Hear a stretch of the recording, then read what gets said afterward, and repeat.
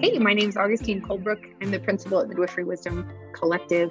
My focus is on big picture political movements that are happening within the profession, some of the controversial questions, and centering voices that are not being regularly heard.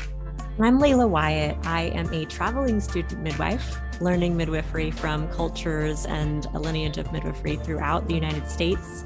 I'm here to center the voices of students to hear their calling, their pathway, why they chose midwifery, and even share a bunch of birth stories along the way. Greetings, I'm Jamara Amani. I am a midwife, a mom, and a social justice activist. I am here to challenge white supremacy, homophobia, transphobia, and anything that keeps people from being their best and living their best selves, as we have the human right to do. And I am looking forward to sharing stories of birth justice on this podcast. Hi there, I'm Delmar Bowden. I am non-binary, queer, transgender, Latinx, midwife, and full-spectrum doula. My focus is on increasing access and equity in midwifery care and midwifery education. Hello, my name is Angie Love. I am a community nurse midwife in Vero Beach, Florida at the practice of Midwife Love. I also do telehealth midwifery through Midwife RX. I'm a mama, and I am committed to maintaining birth choices for all people and educating a future generation of midwives because we will not die out. So you may know me. My name's Augustine Colebrook, and I'm a midwife and a mentor, a muse. I like to inspire conversation and creation. And today we are talking with an incredible group of folks about the recent ACOG committee opinion about trauma-informed care. And so we brought in some really fascinating, interesting voices to help discuss and debate this and have a conversation about it. So Keisha is here with us. Keisha is my in-house counsel at Midwifery Wisdom Collective. She is both a JAG lawyer as well as an IBCLC, and I just love that combination. There aren't too many people in the world who are lawyer lactation consultants. And that is my favorite combo. Awesome.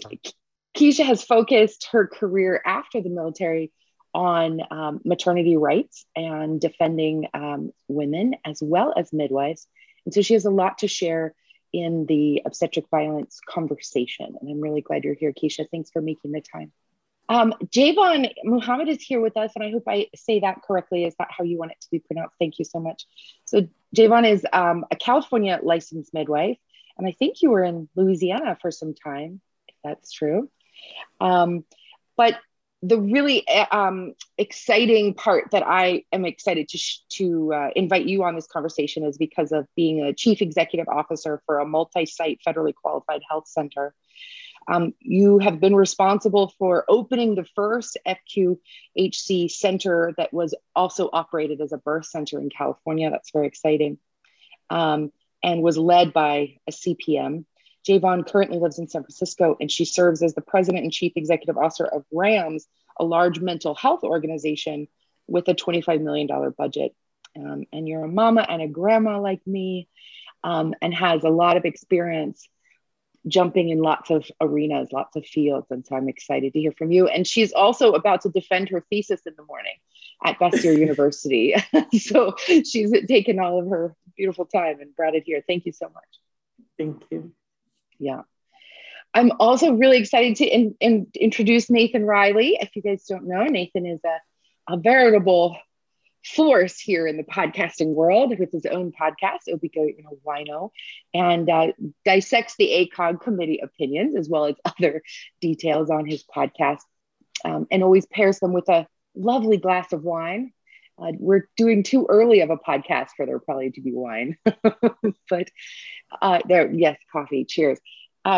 Nathan is not only a board certified OBGYN, but he also works in the palliative care realm, seeing folks on the entrance and the exit of life. And so, Nathan, I'm really excited to hear your input and to pick your brain about the info that you've learned in the palliative care world, because there lots of physicians act more like midwives. And we're sort of interested to hear your experience there. Thank you so much for being here.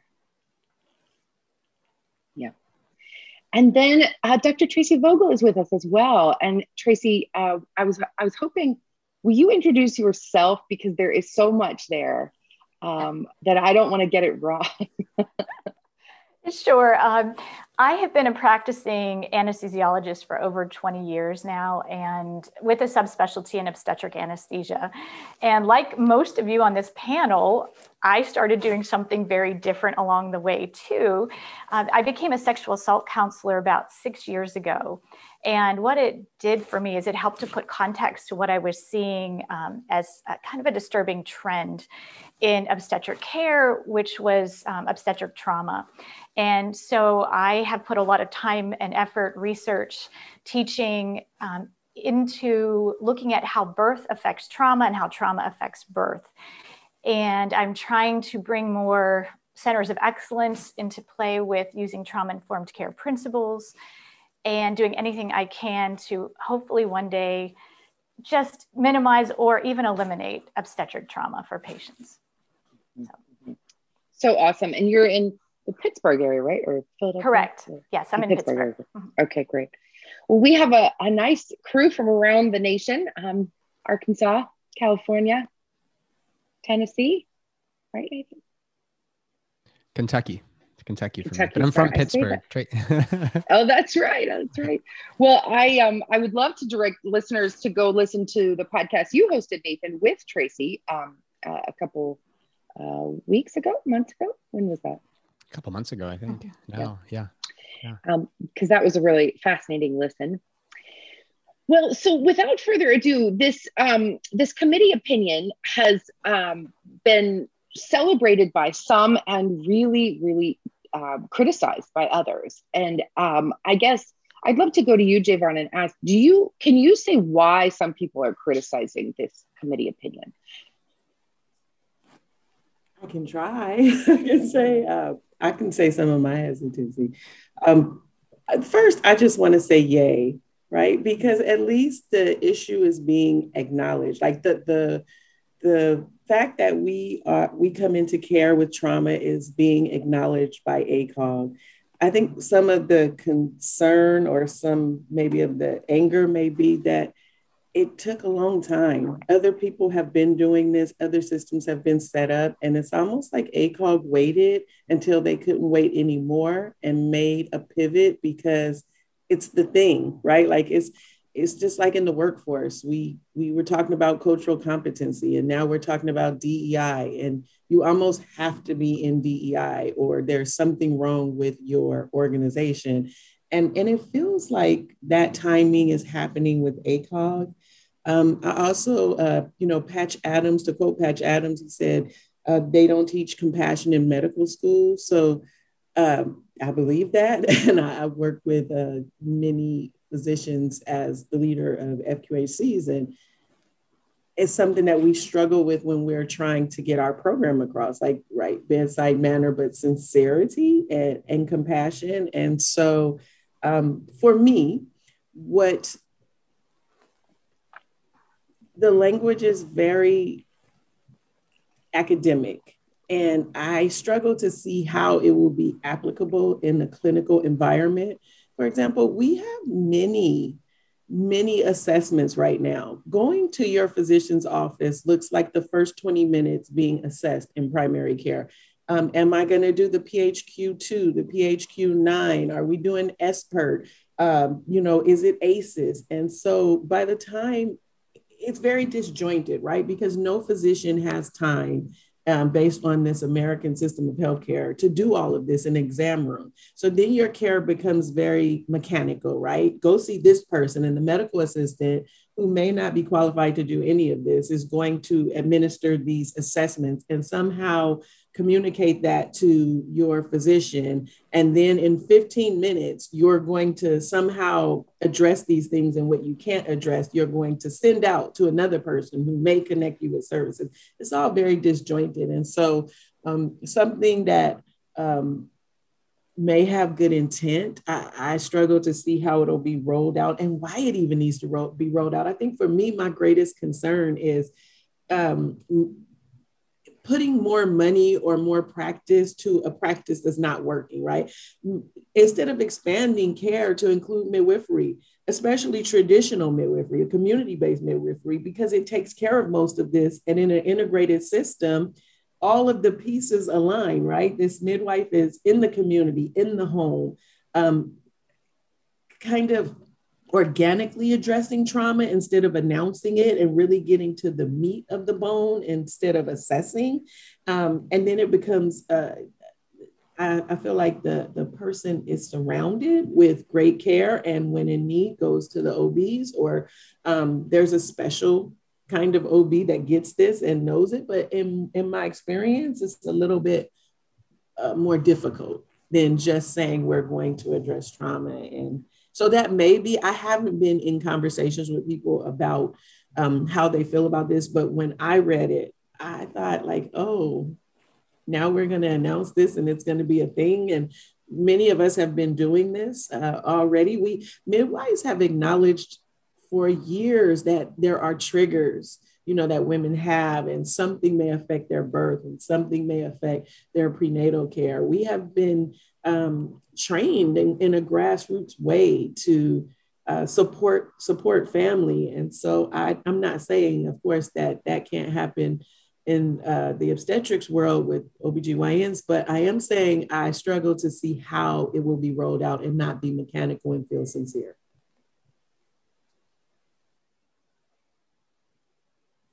Yeah, that's a really important point. Is like you can say whatever, but if there's no way to apply it, yeah, absolutely. Well, Keisha, can we go to you for a second?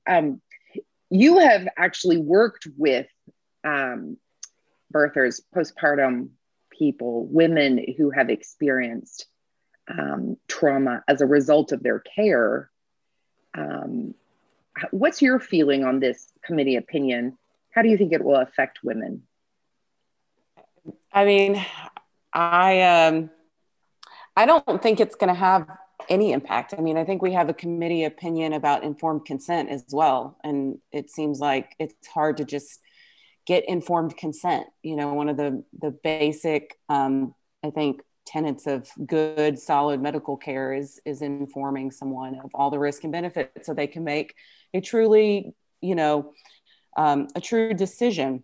So I don't know. I haven't heard a lot of people talking about this committee opinion. So I didn't know about it actually until you told me. I just don't have a whole lot of, I just don't put a whole lot of trust in ACOG to enforce what they put down in committee opinions or implement them in a meaningful way. I think it's, it's nice to talk about it, glad you acknowledged it, so many years later, but I just don't know what practical effect it will have. And I feel like for what I do in the legal world, it just doesn't mean a lot, So I actually agree with what Javon was talking about with the community-based midwifery and integrating more. I mean, I think you were spot on in what you said. So I totally agree. Let's go to our OBGYN. Nathan, will you tell us what your first thought was when you read this? Well, first off, I'm standing in the shadow of giants here. These are all people who have a lot more experience in the space, especially women who, many of you have gone through the sort of system yourselves. So I want to acknowledge that. And I'm a relatively young physician, but this topic is really kind of what forced me out of the hospital-based practice of OBGYN. And so I'll just kind of start off by saying, I think that there's far stronger cultural influences at play here. I had this conversation with Brad Boots Taylor, who's in Atlanta, and he and I had, a very, very long riff, an hour and a half long riff on just how strong these cultural pressures are to do things in a certain way in the hospital. And you as an OBGYN are trained all this time. And now suddenly, pow, we get this official words coming down from the powers that be that say you can now practice differently. And it's going to take a lot more work. I will also, I will also say that I think it's nice that ACOG is finally kind of standing up and putting words on paper. But we know that that providing just these simple questionnaires, as Javon had mentioned, like these little inventories, they don't really mean anything unless we're actually going to start training our interns and our residents and our OB anesthesiologists. Like everybody on the team needs to kind of get behind this. And you know, the other thing I'll say is that checklists, they sort of dehumanize the experience, like in the surgical world, which is what OBGYNs are. They are surgeons. These checklists that Tracy and I have gotten so comfortable with in the OR to make sure that we're not cutting off the wrong arm or, you know, implanting the wrong eyeball or something like that. The checklist experience has dehumanized in many ways the sort of sacred nature of birth. And it's not to say that checklists don't have a role, but I think that the implementation of checklists in something that is not a medical procedure is really part of that culture that I was talking about. It's kind of like missing the point altogether, you know? I mean, we kind of saw this with breastfeeding. Like suddenly some old white guys at Harvard say it's good to breastfeed, and women all over the world for thousands of years have been saying, yeah, no duh. So I'll, you know, that's kind of where I fall with this. I think it's a really nice step in the right direction. And before I knew that Tracy was going to be here, I sent her an email last night and I said, Tracy, have you seen this committee opinion? Because Augustine, when you asked me, it's similar to Kesha. I didn't, I hadn't even known that it was, I didn't even know that it was published. I had enough people tell me about it. And I was like, okay, ACOG's saying something about something that's really important. Like we'll get to that at some point. But when I read it, it was just like, tell me more, you know? So I'm hoping that this is going to help generate some steam and some momentum. Certainly not in the wrong direction, but I am a little bit wary that by now this being in the space, sort of like, is it Kesha or Keisha? I'm sorry. Keisha. It's sort of like what Keisha said, like we have these beautiful elaborations on the importance of informed decision-making and upholding a patient's right to refuse care. And those, like, I don't think anybody in the OBGYN world even knows that those exist. If they did, then it would be like, oh my gosh, I can't believe this is what we're talking about now. I mean, it would be really stirring up more conversation. So I imagine that this one's going to kind of fall flat, but I am super happy, Augustine, that you're actually bringing people together to talk about it. Cause I think that's where we're going to get the most, momentum from. Yeah, I think so too. And speaking of which, I want to go to you, Tracy, and I want to bring out a distinction that hopefully you can expand on. This committee opinion, when it talks about trauma, is this big bubble, right? And trauma is so many different things. And so when they're talking about patients who come to an OBGYN's office with existing trauma, I felt like that was a really exciting part of the committee opinion, because there are people with PTSD and CPTSD and sexual abuse history and just really bad ACE scores, right? And so like they're coming in and they're experiencing triggers, or they're being traumatized as a result of a history of trauma. And I thought that was very exciting. But I think what most detractors of this committee opinion are saying is that ACOG didn't, or this committee opinion specifically, did not address the experience of being traumatized by birthing this time at this birth with an OB-GYN. And so, Tracy, I wonder if you would comment on these distinctions. Absolutely. I do want to pull up, I have the committee opinion next to me. There are two sentences, I think, that do talk about birth trauma and what happens in the actual birth itself at that time. Even though most of this committee opinion is, like you said, it addresses women who come with trauma from the past. And it's really important to understand that trauma is past, present, and future. And what happens in that birth period is going to impact them going in the future, of course, with their bonding, their breastfeeding, their relationships with their children's behaviors, etc.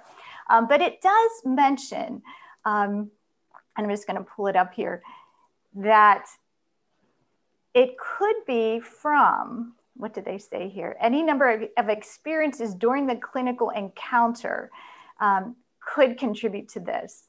So sorry, let me just pull it up here for a second. But like I said, that was all that was in here. They write the term Obstetric violence is a non-medical term used to refer to situations in when the pregnant person experiences disrespect, indignity, or abuse from healthcare systems that can stem from or lead to loss of autonomy. And then they also mention specific to obstacles, such as unexpected outcomes, procedures, obstetric emergencies, and neonatal complications. That's it. So 2 sentences. So overall, I'm with Nathan. When I read this, it came out right before I did a lecture to ACOG. And I was able to include it into my slides so that anybody that listened to my lecture would also know that these guidelines are now there. I just think it's a little more support for what we're trying to bring in to this change in culture. Is it enough? Absolutely not. Like you said, we've seen so many opinions, just like we create all these protocols or policies within a hospital, but they don't always get executed. We're missing that leadership, that local leadership that says, hey, this is important. Now we need to make sure everyone acts on our policies or what we consider to be the best way to do things, your best practices. And the other thing I'd like to comment on, I think it does set the stage for what we need to do with survivors of previous trauma. But I would love to see in the 4th R that they talk about to resist. It says resist re-traumatization. How about if it said resist traumatization and re-traumatization? That would encompass a lot. That would force action. The other thing, I just have to say, the principles that are in trauma-informed care should be applied to every single woman, period. Why do they have to come in already traumatized for us to use these principles? It's all about showing respect, learning to listen, understanding a woman in her cultural context, and finding out what's best for her and how she sees herself in that birthing, from her perspective on birth and how she sees herself as a mother. Absolutely. And also,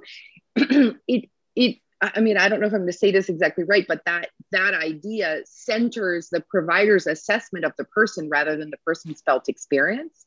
Like, who says that they have to be identified as a previous trauma? Like, maybe they're not even identifying, maybe they're not even aware. I mean, when you really uncover the ACEs study, you realize how many of us are walking around with childhood trauma that's unaddressed and not even acknowledged, right? So I totally agree. Everyone needs this applied to them. Tracy, will you tell us a little bit how you got into this work? Because like all of us, we all work in different fields and sort of straddle different worlds. And you are especially interesting straddle.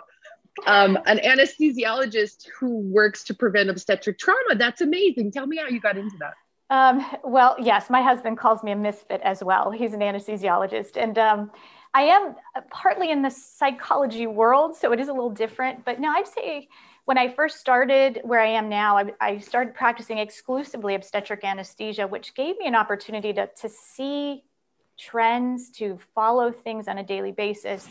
And I didn't know what I was seeing. At the same time in my personal life, my children were watching 13 Reasons Why when that came out. My son, as part of a high school reading assignment, was reading Missoula, which is about the rape crisis on college campuses. And at that time, I was given a referral for a patient that had PTSD. And she taught me so much that I was so unaware of. And all of those pointed me in this direction that I needed to give back to my community. I wanted to do something, volunteer. So I ended up training as a sexual assault counselor. And that was 40 hours plus additional volunteer work, observation, things like that. And that gave me a lot of context then to what I was seeing in my clinical practice. And I realized, wow, I just learned more about what trauma survivors look like. I learned about women. I learned about behaviors. And not to say that women are the only ones that experience sexual assault, of course. But in our practice, most of my patients were women. I did have some birthing persons too, but it was just, it all made sense. And then I realized I needed to learn more. I needed to dig deeper. I needed to research. And I think it was to Keisha's point, or maybe even Javon's, psychiatrists, psychologists, birth advocates, midwives, they've known about what we're calling trauma-informed care, those kind of principles. You've been doing it for years. But that knowledge and information has just not made it into our clinical realm. And so I just started, and I had already been running a clinic that saw high risk obstetric patients with physical comorbidities. And so I said, well, let's have more of these women come in that have fears of childbirth or serious birth trauma. Let me just start to work with them. And it has evolved now into, and I'm happy to say that we now have probably the first perinatal trauma-informed care clinic that I have set up to make this more of a structured flow where these women get time to talk about what's happened to them. I create a plan with them. I coordinate with their obstetricians and whoever else they need to hopefully get them a positive birth experience. So it has morphed into so many things. I started a website, come onto these awesome podcasts whenever I can. I just want to put a shout out to say, it's not just for the patient. It's amazing for them. The outcomes are incredible. It's amazing for us as providers. When we kind of share that control a little bit, it's much more fulfilling. You get, I think, just a better overall experience for everyone. Wow. I love what you just said, that it is for everyone. Everyone's benefiting from this. I really love that. And you also said something right at the end that really got me. If we share more of the control, more of the power. And I think this is at the root of this whole debate, right? It's really about power and control. Trauma, sexual abuse is about power and control, and obstetric violence is about power and control. This lack of informed decision-making is about power and control. And of course, if we want to go like a few layers deeper, like we're kind of in this misogynistic patriarchal culture, which is about power and control. And how do we as clinicians work to shift the conversation, to shift the entire culture, when the larger culture, the larger container, is about this inequity, this lack of shared.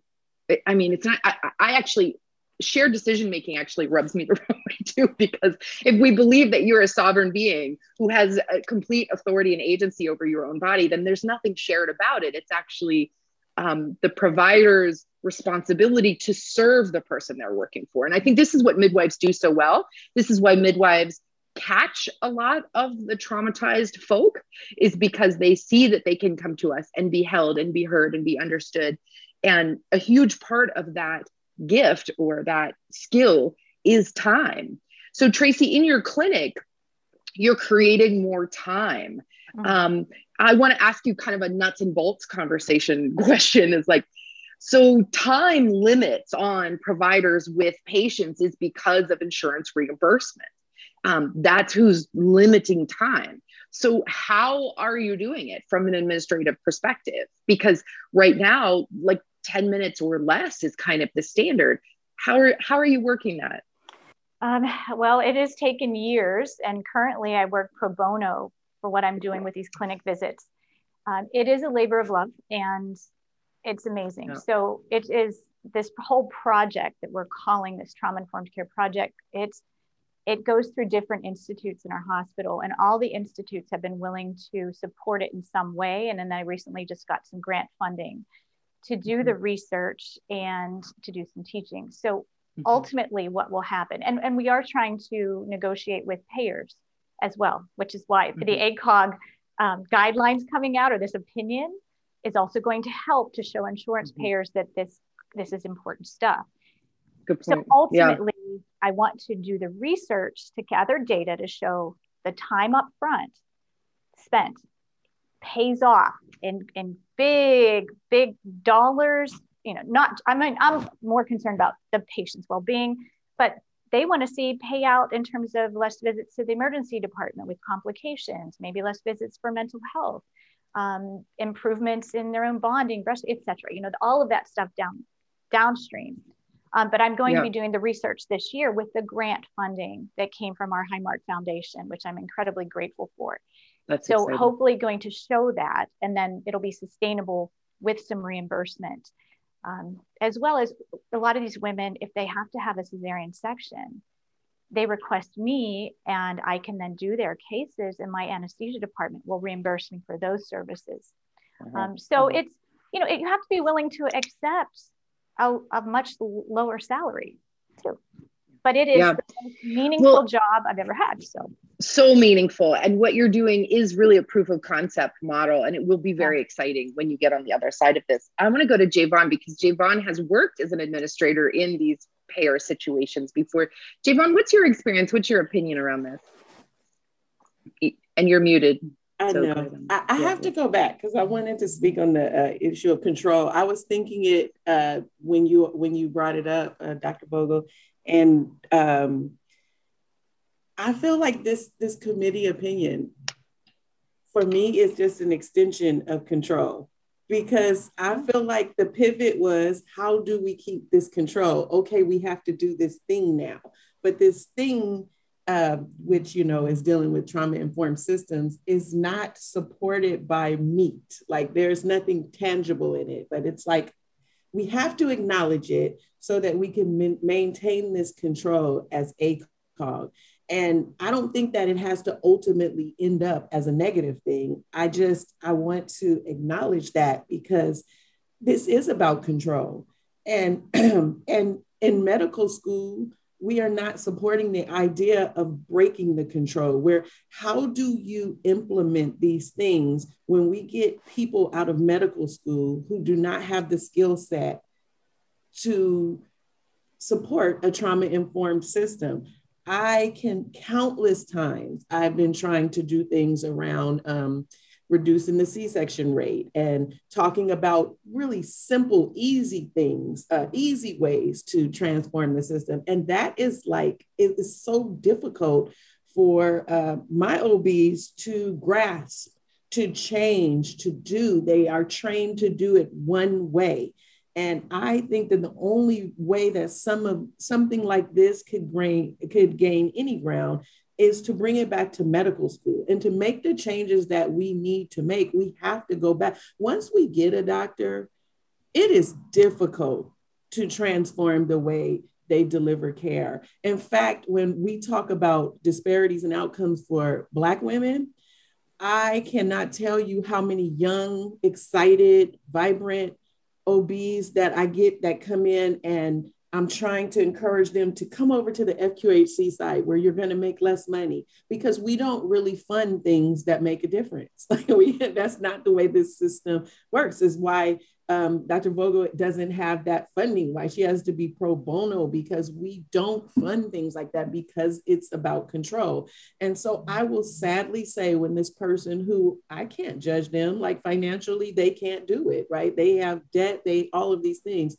But I'm always like, now we have to wait 10 years until this person gets so frustrated in the system. And then I'll see them again, because they'll come back and they'll say, I tried this, I tried that, I joined this, and none of these things help to improve the outcomes for Black women or birthing people, none of them. And so now we've lost 10 years, which is why we can't make the advancement that we need to address outcomes. How do you just get out of school where you aren't even learning a lot about why there would be disparities in outcomes for certain groups of people, and then you become an authority on doing that, on being that person? Like, how does that happen? And so for me, the opinion is about control, because the sincerity is not there, or these things would be funded. So for me, waiting is a trigger, because I feel like that's the story and the reality for Black people in the medical system and in other systems. It's like, wait for us another 10 years while we get the data. But I am the data. That's me. I'm the one who, in this instance, I really am the data. I was a teen mom. I had I scored 9 on the ACEs. Let's just say that. And I went into care, and I never ever learned about anything that was happening to me, because I don't believe my provider thought that I should know. I'm a teenager. I have Medicaid. Why would she invest in me? We don't have the same background. I think it's difficult. I don't think she had the skills. And so every time I went to my visit, I got those heart tones. I got that measure. I never really understood why they measured my abdomen during that entire, period of time. And more concerning for me is nobody ever asked me, who did that to me? Where is the person who did this to you? Let's talk about that. I've never seen, there were so many reasons for a person to dig deep, but she didn't get that training. She didn't know how to do it. She was coming to work to do her job. And so that is where I get concerned about things like this. It's like in this world today, in 2021, many, especially young people, are talking about dismantling systems. And medicine has to be one of those systems where we take a look at the foundation of care. And in that dismantling, the question has to come up, who owns this care? Like, what is shared care? Who owns the care? Like we talked about informed consent. If I tell you I don't want something, I don't want it, explain to me why some people do it, why some people don't, and then honor my decision. Don't go to the nurse's station and talk about me. Don't call me a non-compliant patient. Don't put me on a track to a C-section. The other day, it was about 1 a.m. and I got a call from a friend whose daughter was in labor and she wants to know all of these things. And then she said, oh yeah, but she just got an epidural. And I said, can I just be honest with you? You called me too late. Like, I really can't help you at this point because it's a medicalized birth and whatever happens, happens. Like it just happens. And so felt really. Davon, I want to just jump in really quickly. I want to throw a statistic in there. The cesarean rate in the United States ranges from 7.1 to 66.5% across all the hospitals in the United States. And I think this statistic is one of the most descriptive of this power and control, because neither of those numbers is evidence-based. It's probably somewhere in the middle. But the fact that there's this massive variation points to the idea that it's not standardized, it's not evidence-based, and that there is not informed decision-making happening, that it's just habit and policy. And there's some people advocating for this and some people advocating for that. And I think when you talk about this friend who called you, unless she's with providers that are actively campaigning for normal, unless she's with providers that are actively with that person saying, let me walk you through this, let me give you as much information as I have so that you can make true informed decision makings, it is like you end up on this conveyor belt, which goes back to that power and control piece. And I just want to read this section out of the committee opinion. Feelings of physical and psychological safety are paramount to effective care relationships with trauma survivors. An obstetrician gynecologist should create safe physical and emotional environments for patients and staff. And I think this could be at the root of what doesn't exist right now. And I think this is where I want to brainstorm the solutions. So, Javon, you have so many solutions and you've been working tirelessly for so long to get physicians into the system to believe in this model. Tracy, you're starting to create a trauma-informed model. Nathan, obviously, you exited the system because you wanted it to be different. And then Keisha, you've worked with folks who have been really damaged by the system. Let's brainstorm some solutions. What does psychological and physical safety look like in an obstetric patient relationship office environment? And how can we give some actual tools for how to create safety? Because those of us who all of us have worked in a place where we've created that safety. What does it look like and how do we share that? That's my question. I want to just kind of piggyback off of what Javon said, because as you were talking about your experience and the measurements and not being told really what was being done, I just thought back to when I was younger. I used to go to the health clinic for annual exams, pap smears, and birth control in my town. And I remember the Dr. Braswell was there for years. I was never told in my entire life what was happening just in an annual exam. If I really thought about it, I don't know why you're examining me with your fingers. I don't know really what the pap smear is looking for. I mean, I remember as an adult having a conversation with people, and it was like a light bulb going off that you're really just looking for abnormal cells. Like, it's not like a check for STDs or anything like that. Like, actually what a pap smear is. So I think safety primarily is about awareness and knowing what's happening in the space that you're in that moment. And so what Javon was saying is, it's a good start just to tell us what you're doing and why. That's the most simple thing. And you know what you're doing and you know why. So all you have to do is open your mouth and say it to the human being in front of you. And that your fingers are in. Just say it to them. Yeah. I for years I have done this trauma-informed care myself. And one of the sort of highlights of my care model that I get feedback from, and I've practiced nationally and internationally, is when we talk about pap smears, we talk about cell collection and this whole thing, I say, would you like to do your own pap smear? And then I position a client in such a way and talk them through the procedure that they can insert the speculum and they can use the cryoburn brush to collect the cells, and they can have total control over this process of checking out their own body. We have a mirror, we have all of the education and information so that they understand why they're doing it and then have authority over it, because there's nothing maybe more vulnerable than anything you're doing with the cervix. It's the most hidden organ, right? So why we couldn't center that. And the feedback that I get from clients is like, I had no idea it was this simple, first of all, or I had no idea that why it was even happening. I love that feedback, Keisha. And it's like a mic drop moment when you say that. Like, people just need to be told what's happening. And that's, of course, a huge hallmark of midwifery care, which is, again, why we catch so many folks that are fed up with the system. But one safety piece is just information. It's just what this is and why we're doing it, right? Tracy, what's another piece of the safety around physical or psychological care? I have so many things I've done over the last couple of years, but one of the things I started doing through COVID, and I can't believe I hadn't done this as much before, given how many women do end up in our C-section rooms, I decided to do virtual operating room tours because women are just not informed and are not able to ask questions and get that information about what might happen in order to identify some issues or really just prepare them.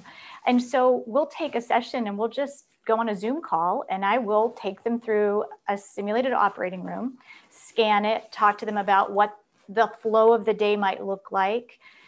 I talked to them about, you can have your significant other there with you, which is something I do. It's another practice that I never separate the two, even for a spinal or an epidural for a C-section. They are together.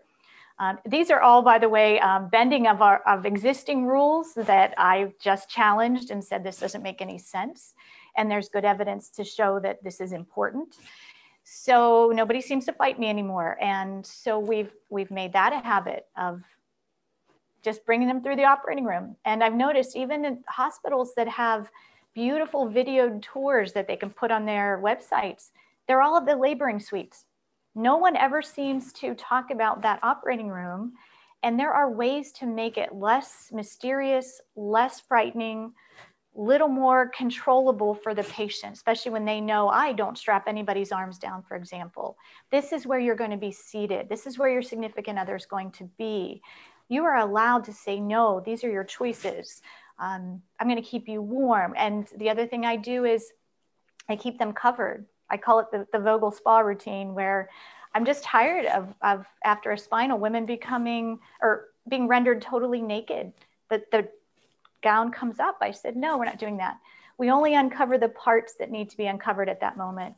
And so that's what we do. And they just tend to feel so much safer knowing it ahead of time and then experiencing it when it happens. Oh, you have just that was like a book of things. Sorry, I went on. I could talk for a long time, but I'll sit back. I know you could. That's why we wanted you here in this conversation. It's so fantastic. But if we could sum down like everything that you just described into one little container, it would be this humanistic care, right? Is you're treating them like humans who deserve dignity and respect. So a long time ago, I learned that all birth plans are actually saying the exact same thing. They're saying, I want dignity and respect. Yeah. It doesn't matter what the actual choices are. That's the foundation of birth plans, right? When did we lose dignity and respect in obstetrics, and how can we get it back? Nathan, will you share with us? There's dignity and respect in dying, which is this other field you occupy. Tell me about that. Yeah, I mean, gosh, there's been so many great things that have been said. And really the one sort of bastion of hope in medicine, I think, lies in hospice and palliative care, which is my fellowship training. So I did 4 years OB/GYN, became an OB/GYN attending, did all kinds of crazy stuff in that world while I was in fellowship. And then I came out to Louisville, and now I actually do full-time hospice while I'm kind of preparing to embark into the home birth and sort of a private consulting world, so to speak, because of everything we've talked about in hospitals. And, you know, I sent you a link to an article I wrote for the PalliMed Journal, which is, the title was pretty darn clear: Obstetrics and Gynecology Desperately Needs Palliative Medicine. And the reason I say that is the way that you approach, let's say, decisions around the end of life process, which I can't think of anything that is comparable to birth the way that death is, in the sense that it is this thing that we're going to go through. Once the roller coaster reaches that apex, we're going down, and like, we don't get a choice as to whether or not that happens. What we do get a choice in is, how does this process look? And in this article, it's not even just about birth. It's actually, how can we talk about basic miscarriage? Or how can we talk about life-limiting prenatal diagnoses better? Because OB/GYNs are dealing with not only advanced cancers like ovarian cancer. Your OB/GYN might be the first person to tell you, I think we need to get you to see an oncologist. How do you deliver that news? What is the first thing out of your mouth? Has the person even dressed from the waist down? Have they even redressed and maybe been taken off of that crinkly paper in your bright UV, lit room? Or are you in stirrups saying, oh my gosh, I just don't know. You're waving the wand around. I don't see a heartbeat. And not realizing that there's this thing inside of your patient. You're not even looking at them. You're staring at a screen, and they are potentially excited about the pregnancy. So the way I view this is not even just in maternity care. Like, women's healthcare is fraught with problems around not just communication, but how are we addressing the gravity of some of the things that we're doing? And that's really like where my life path is going. So while I'm doing comprehensive women's healthcare in my own way now, as opposed to the way that, a big hospital system wants to do it, I'm actually using the tools that I use for my end of life counseling. And it's not even just end of life. It's sort of like, hey, you have this horrible diagnosis. You're going to go get extensive chemo and radiation and all of that. It's my job as a palliative care physician to make sure that you're not too nauseated to even get to your chemo appointments, or that your mom and dad understand what's happening with this, or that your kids know, what's going on here. And it all starts with just asking, like, how are you? And then taking a pause and allowing them to answer. So I am a master at just sitting in silence. Like, I will out-silence you all day long, because I know that there's something brewing, and I need to give you permission and space to say the things that are important. And really, at the hallmark of palliative medicine and hospice care is, listen, again, we can't avoid the fact that we have to die. The only vote you get is, how do you want that time to look from now until then? And once you give them permission to talk about that, you get the tears, you get the shakes, you get the hugs, you get all of the gushy stuff that people haven't been given time to talk about. And to go back to what Tracy said, if physicians and nurses and midwives and doulas and everybody in between, anesthesiologists, surgeons, if everybody is given permission to actually just, and the time, as Javon said, like, there's not a lot of time and money, as Tracy's experienced, for this type of care. And hopefully there someday will. But in palliative medicine, we're paid by time. We're not paid by RVUs, how many procedures we do. How much time did you spend? I spent 3 hours. We're going to pay you 3 hours worth of time for a physician to sit with you and help you navigate this complex medical decision-making process, and just sort of to sit with the gravity of the situation. So what I would contribute to this conversation is, man, there are some basic communication skills that we could be teaching in medical school. We should certainly be teaching it in residency. I shouldn't have an attending sitting me down in my third year demonstrating what good bedside manner is when I'm looking at them and I'm like, if you were my doctor, that is not how I would want things done. But I'm being graded based on their evaluation. So they're like, okay, now you sit at the edge of the bed. Now you turn to your patient. Now you make eye contact. You nod, you give them understanding, you show empathy. And it's like if I did that with my wife, I would get knocked in the head with a shoe. So, I mean, these are very, very basic things that if anybody ever wants to talk about like these communication skills, like, I'm not the sharpest tool in the shed, but I can be a darn good communicator when stuff really matters. And it's really, really important throughout complex illness, at the end of life, and birth, and throughout women's healthcare. Like OBGYNs have a lot of responsibility. So we need to do better. We really do, from the very, very beginning, as Javon said. So much there. My gosh.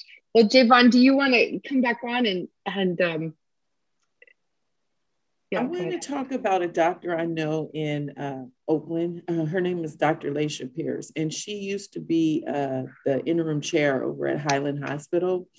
And one of the things that I loved about her was she thought a lot about safety, and she supported the concept of, integrated care, bringing all of the providers together.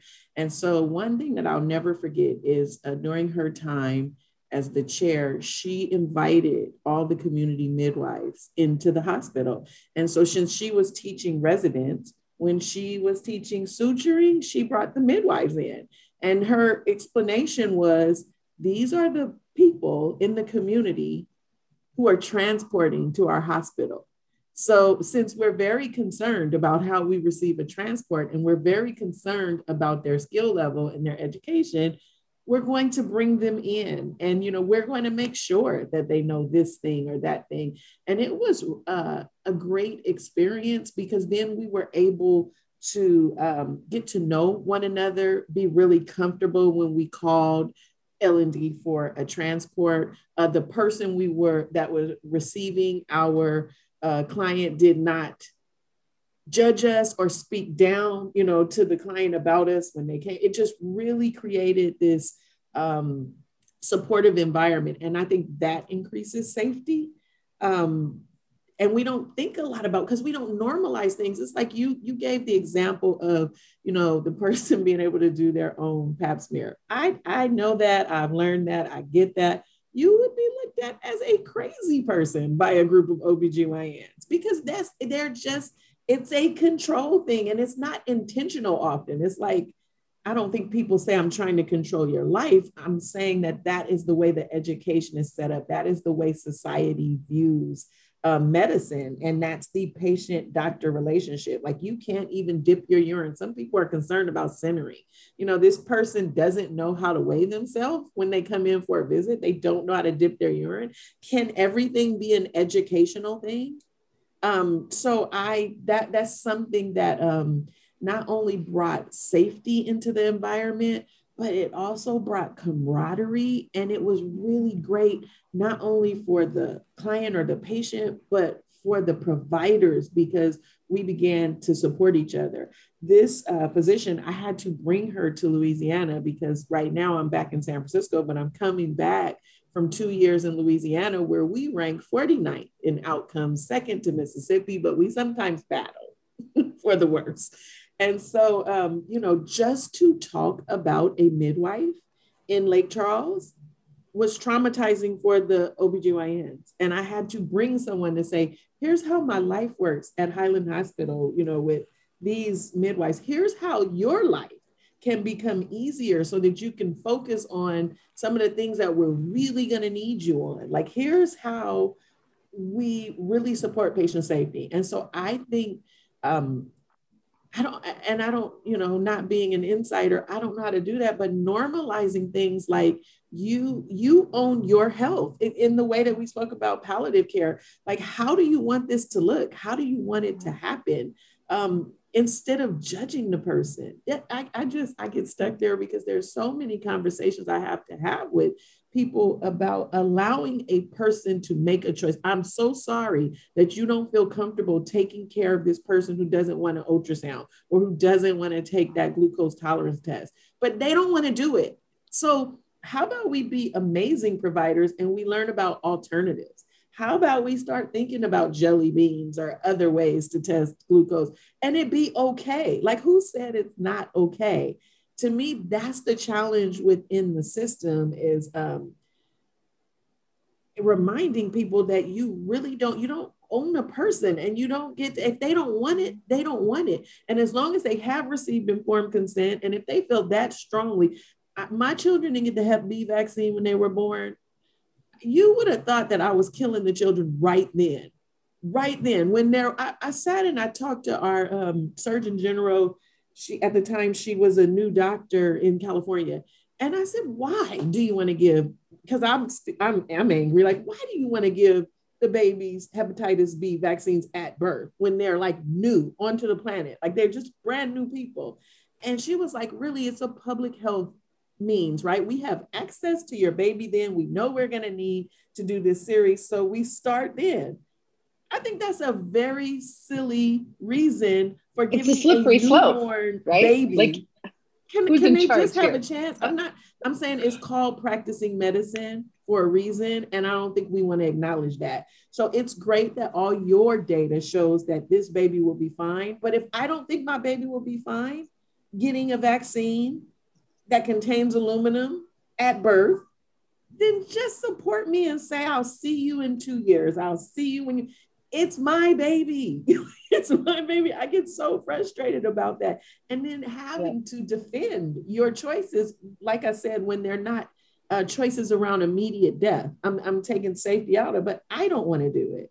And so I just wanted to give that safety example. I thought she was very revolutionary in her work, and she's still at Highland, but no longer the chair. That's amazing. That is revolutionary. And integration, this piece of respectful care and integration is a huge part of safety. Keisha, will you jump in for a second? When you have worked with folks who have experienced non-safety, what are they complaining about? What do they really wish they had? I mean, everyone's story is so different, but is there a theme? I think disrespect shows up a lot of, punishing people for their choices that don't align with what the medical establishment thinks needs to be done. A lot of going back and talking about the mom who won't do X, Y, and Z test, and, this stigma that comes with those decisions that fall outside of, those clear lines that the providers have. But yeah, it's just all very different. And I think it permeates the medical. I think the issues are really broad and permeate every facet of the medical system. I got a call a few days ago from a mother who went to an ER with her son who's Asperger's, highly functioning, but definitely mom is there caring in a very substantial way. And he answered, a question wrong on the form, like a legitimate, just checked the wrong box about past suicidal thoughts, currently wasn't having any. And here we are in a situation where there's a 72-hour hold. He's having to undress and change in front of male guards. He's in a high-level facility because he's been deemed a flight risk. He's been held down and forcibly injected with antipsychotics and doesn't remember anything from that day. He's forced to sign paperwork. I mean, not to get off on a tangent, but maybe I already did. But the point is this idea that a particular provider in our system can literally take over you as a person and now can make all decisions for you. And extend that hold over and over again. I mean, if you think about it, there really is nothing more, I guess, powerful than that, And so if we talk about power and control, I think it's in the system, and it's apparent in many different forms. And I always think about that because that's, I think, I just think that has something to do with what happens. This idea of power and control. So. Yeah. And it's happening in obstetrics as well. There are multiple cases of folks who give birth in the hospital and then lose custody of their child, either temporarily or permanently. That's where I was going with that. It's the same thing, you know, it Yeah. just looks different in different settings. But even before the birth, you know, there's this idea like nobody could force you to have a cesarean against your will. Actually, they have. There have been multiple situations where physicians or hospitals have gotten court orders to perform cesareans on non-consenting individuals. This is like the far, far extreme of power and control. But as long as that exists, then all the rest exists. So this is a part of creating safety as well. And this would be more in a legal realm than in an obstetric care, which is, of course, why I wanted you on the call, Keisha. How do we change that as well? But just to sum up, there's some really great solutions that came out of this, and I just want to circle back through them. So starting in medical school, and talking about communicative skills, communication, talking about bedside manner, talking about humanistic care. And then for practicing physicians, informed decision-making, sovereignty over the birthing body, and increasing the information exchange. These are all huge solutions. Does anyone have anything else they want to add to this list? And who's going to go out and start teaching medical students? Yeah. Yes, I want to go back to medical school. I think that medical students need to see births, unmedicalized births. It is always alarming to me when I talk to, and just if we go to the business of being born, for example, that was the first time that I really saw it in my face. A group of residents say, I pretty much never saw an unmanaged birth. And I don't know how you become great at birth when you never saw someone go into labor and nobody do anything. Like, how do you even understand the fullness of the stage, right? Like sometimes people come to me and they're like, well, when I was, had my first baby, I was in labor and I was in labor for 48 hours. And sometimes that's abnormal, but it's not like, right? You weren't in active labor for 48 hours, but it all seems the same. And they have this concept that I go to the hospital, I get my Pitocin, and here's the time and it's done. And I think that we gotta start exposing, like if we wanna see amazing physicians, and we do, like we all wanna see that, they have to have more skill level with people who are not medicalized. When we opened our birth center in Marin, our goal was to offer that service to physicians. We didn't only want midwives to deliver at the birth center. We wanted physicians to have a patient who said, I don't want to deliver at the hospital. I want to be at the birth center, and be able to use that space and share that space with midwives. But that concept is not really hard for midwives. We would welcome that. It's the physicians that it's difficult for. But we feel like if you have a patient, they should be able, as if they were in Canada, right, to deliver where they want. So if you are comfortable doing a birth center birth and you're a physician, there are so many birth centers that want to open up their open model to include physicians. It's really not us. But until we start teaching about unmedicated, unmedicalized birth, then the doctors will be in fear and they will think that they have to do this thing. How do I catch a baby without an IV? Like I have to be super prepared. How do I catch a baby standing up? Let's bring in Nathan. How do I just let the mama be? And how do I support her and however I think that all physicians have to do that. Like, I don't know, maybe some module in a birth center, do a home birth. Like it's easy to judge something that you don't know. And then, so my chief health officer at the time we opened the birth center was a pediatrician. And she did not want anything to do with that birth center. She was terrified when we said we were going to do it. And we opened it, we did it. We brought in a consultant who was our director, and it was fantastic. And she slowly graduated into the birth center. She wanted to do it. She just was terrified. So we asked her one time, we were having a challenge with the baby. Can you just come by and check the baby? That was the start of a very great relationship, because once she realized what was happening in there, She wanted to be available for every birth she could, because who doesn't want to do that? It's exciting. So I think we have to start exposing physicians to what we want to see. We can't just say, here's who we want you to be, and then we don't support them in the journey to become that. And so that's what I think is at the foundation of this all. Is like, we're asking someone who has no experience in this thing to not be judgmental and to know how to do it. Javon, you're spot on. Let's make a challenge to all the midwives in the country that they invite physicians to their birth. Nathan, what do you have to say? Well, thank you, Javon. You said it. You said it all. I do want to give a little bit of pushback in the sense that I actually am of the mindset that, you know, as OBGYNs are having to learn more and more, there was actually an article just out in June 2020 in the Green Journal about critical care and obstetrics. Actually, it was in the Gray Journal, AJOG. And it's like, hey, OBs are good with ultrasounds. Why don't we use OBs to also do echocardiograms? Why don't we get them to do fast exams to look for, you know, intra-abdominal bleeding and all this other stuff? Because we are really, really well-trained physicians or healthcare professionals. So if that's going to be the domain of OBGYNs, what happens to the care for women who are having, you know, physiologic births? I would argue that OBGYNs probably need to evolve more in the direction of, hey, let's get them trained in critical care even more so, because there are some patients who probably should have births in the hospital.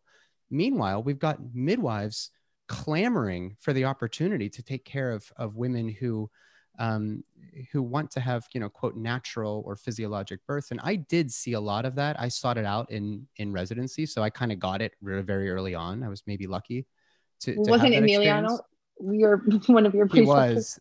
Yeah. He was in my first year. And so like when you have that guy give you your first lecture on this sort of the role or lack thereof of fetal heart rate tracing continuously in the hospital, you're like, oh, wow. So, okay, cool. And then he left, and then Stu Fishbein came and gave us a talk a couple years after that. So I was in LA. I mean, there's a lot of people that are pretty open-minded there. But I will say that, yes, I think that exposing residents and medical students to a normal, I'm using air quotes a lot over here. I'm like going to fly away. But the sort of physiologic birth experience is not only good for the patients, it also reminds you as the doctor, like, oh, I don't actually have to do anything here, and things generally go pretty well. So that allows me to say, great, we have colleagues here that are experts in natural physiologic birth. Let's bring midwives in. Let's integrate them into the system, not just the hospital system, but like birth centers, home births. Like let's make more time to focus on the things that they want to focus on. Like, look how good I am with this little ultrasound probe. So that's the first thing. And then the next thing is, and this is something we do in palliative care so much, like let's say that a baby's born, diagnosed with like trisomy 13 or 18 or something. It's not the OB/GYN's role to do all of that counseling. In fact, it would actually behoove the patient and the system if there was a means to have a transdisciplinary approach where you have perhaps Tracy Vogel comes in and we have a neonatologist who's trained in some basic communication. And then we have a social worker, we have a chaplain, we have the cardiac specialist that's going to talk about the pros and cons of doing a massive surgery on a baby that potentially won't even survive to 3 or 4 months of life or whatever, you know? So, I mean, you could then also bring a midwife. And I actually just did a consultation for a patient who has a trisomy 13 fetus. She wants to have a home birth. And she's like, nobody's letting us do that. And it's like, I don't see why not. Tell me what your fears are. And it's like, well, I had a really bad experience in a prior birth and I'm just really don't want to go back in the hospital. So she's in this like strange gray area where everybody would say that's a complicated birth. Like, is it? Unless like the head's really big from hydrocephalus or something like that, I'm not so sure it is, but she's continuing to get care from an OBGYN, from an MFM. They're having multiple talks now because I said, listen, if you need me to call somebody, I will for you. But what you need is every 4 weeks, a group of people to get together and say, listen, here's the new information. Here's where we're at. What do we think about, you know, doing it this way or this way? And that's where the shared decision-making process comes in. But again, it comes back to whenever that woman and her partner or their partner makes the decision that we're going to do this, then it's this multidisciplinary team's job to surround them with support and say, okay, then let's try to make that happen. And this is this is back to the very, very basics, but we have to figure out a way to pay for that time. We have to figure out a way for the system to not just be billing based on RVUs. We need to really identify and reward and incentivize that behavior. Yes, exactly. Well, Tracy, let's wrap up with you and Keisha really quickly. If you have anything to add, feel free. Tracy, what's the next step? Like, where do we go from here? Well, I think it's looking at models that are working, looking to places that are doing some of these new things, like doing some collaborative work between obstetricians and midwives. Look at places that have success at having a hybrid model and find out what are they doing right and how can we bring that in? Because I totally agree with the fact that we need to have more camaraderie. We need to have more of this, I want to say this multidisciplinary approach, or just this hybrid model. Why don't we have more midwives that work within our hospital systems? I think we need much more balance in the way things are run right now. I mean, I personally have started bringing doulas into the operating room with patients if they have a relationship with them, or I'll bring their midwife into the operating room, which is new. People look at me kind of funny. And I think that, there are going to be a significant number of women that come from midwives centers that need hospital-based care for complications, and we should be ready to just have them blend right in. When we have more information from our system that we're creating on, and how can I teach this effectively to all these new people, I'm hoping to collect data there to see, does this work at a system-wide level? If I'm training people on trauma-informed care principles, does it work? And how can we roll that out in other organizations and systems? I definitely agree with training young. I've already been forced my way onto a committee for obstetric anesthesia fellows and helped them. They were in the process of reworking their curriculum. So we incorporated trauma principles in there, as well as I'm on their lecture circuit now to talk about a different way of approaching patients, learning to use the ultrasound for epidurals and spinals. That has to be part of their curriculum to prevent trauma for women that do want different forms of pain relief or need to have a cesarean section, because that is a source of trauma. So I'm getting my trauma prevention in there. But my next steps are then to work down towards the residency levels. And then ultimately, I'd love to get in there and start teaching medical students myself. I love to teach. And if they would have me, I would love to come in there, but I will teach anybody. I had a lecture at ACOG, had a lecture at SOAP, which is obstetric anesthesiologist, all at the national level, but I still feel like it's not enough. We need to create teams of champions that all feel the same, and then really start to embed ourselves, like you said, Javon, into the educational level for everyone. It has to come from multiple levels too. It has to come from the bottom up, our ground roots efforts, and then also from top down. I'm on a committee with our state governor looking at bringing trauma-informed care into different aspects. He wants our state to be trauma-informed in 10 years completely. What does that look like, though? We're defining it as we go. But the point is, they're focused on a different way of interacting with our communities. That's the bottom line, including our communities of women, our communities of trauma, but learning different ways to do things. So I just think, we just all have to be incredibly proactive in what we're doing. It's awesome. Thank you to all of you. Tracy, excellent way to wrap up. So excited about what you're doing. Nathan, thank you so much for adding your expertise. Javon, your knowledge and experience is amazing. And Keisha, as always, thank you so much for participating. I would love to write an abstract with this group to teach at a conference coming up. So can I put you all in that docket? This interdisciplinary team of conversation around preventing and treating trauma. Absolutely. Thank you, everyone. Thank you so much. Thank you. And really appreciate you all. Have a great day.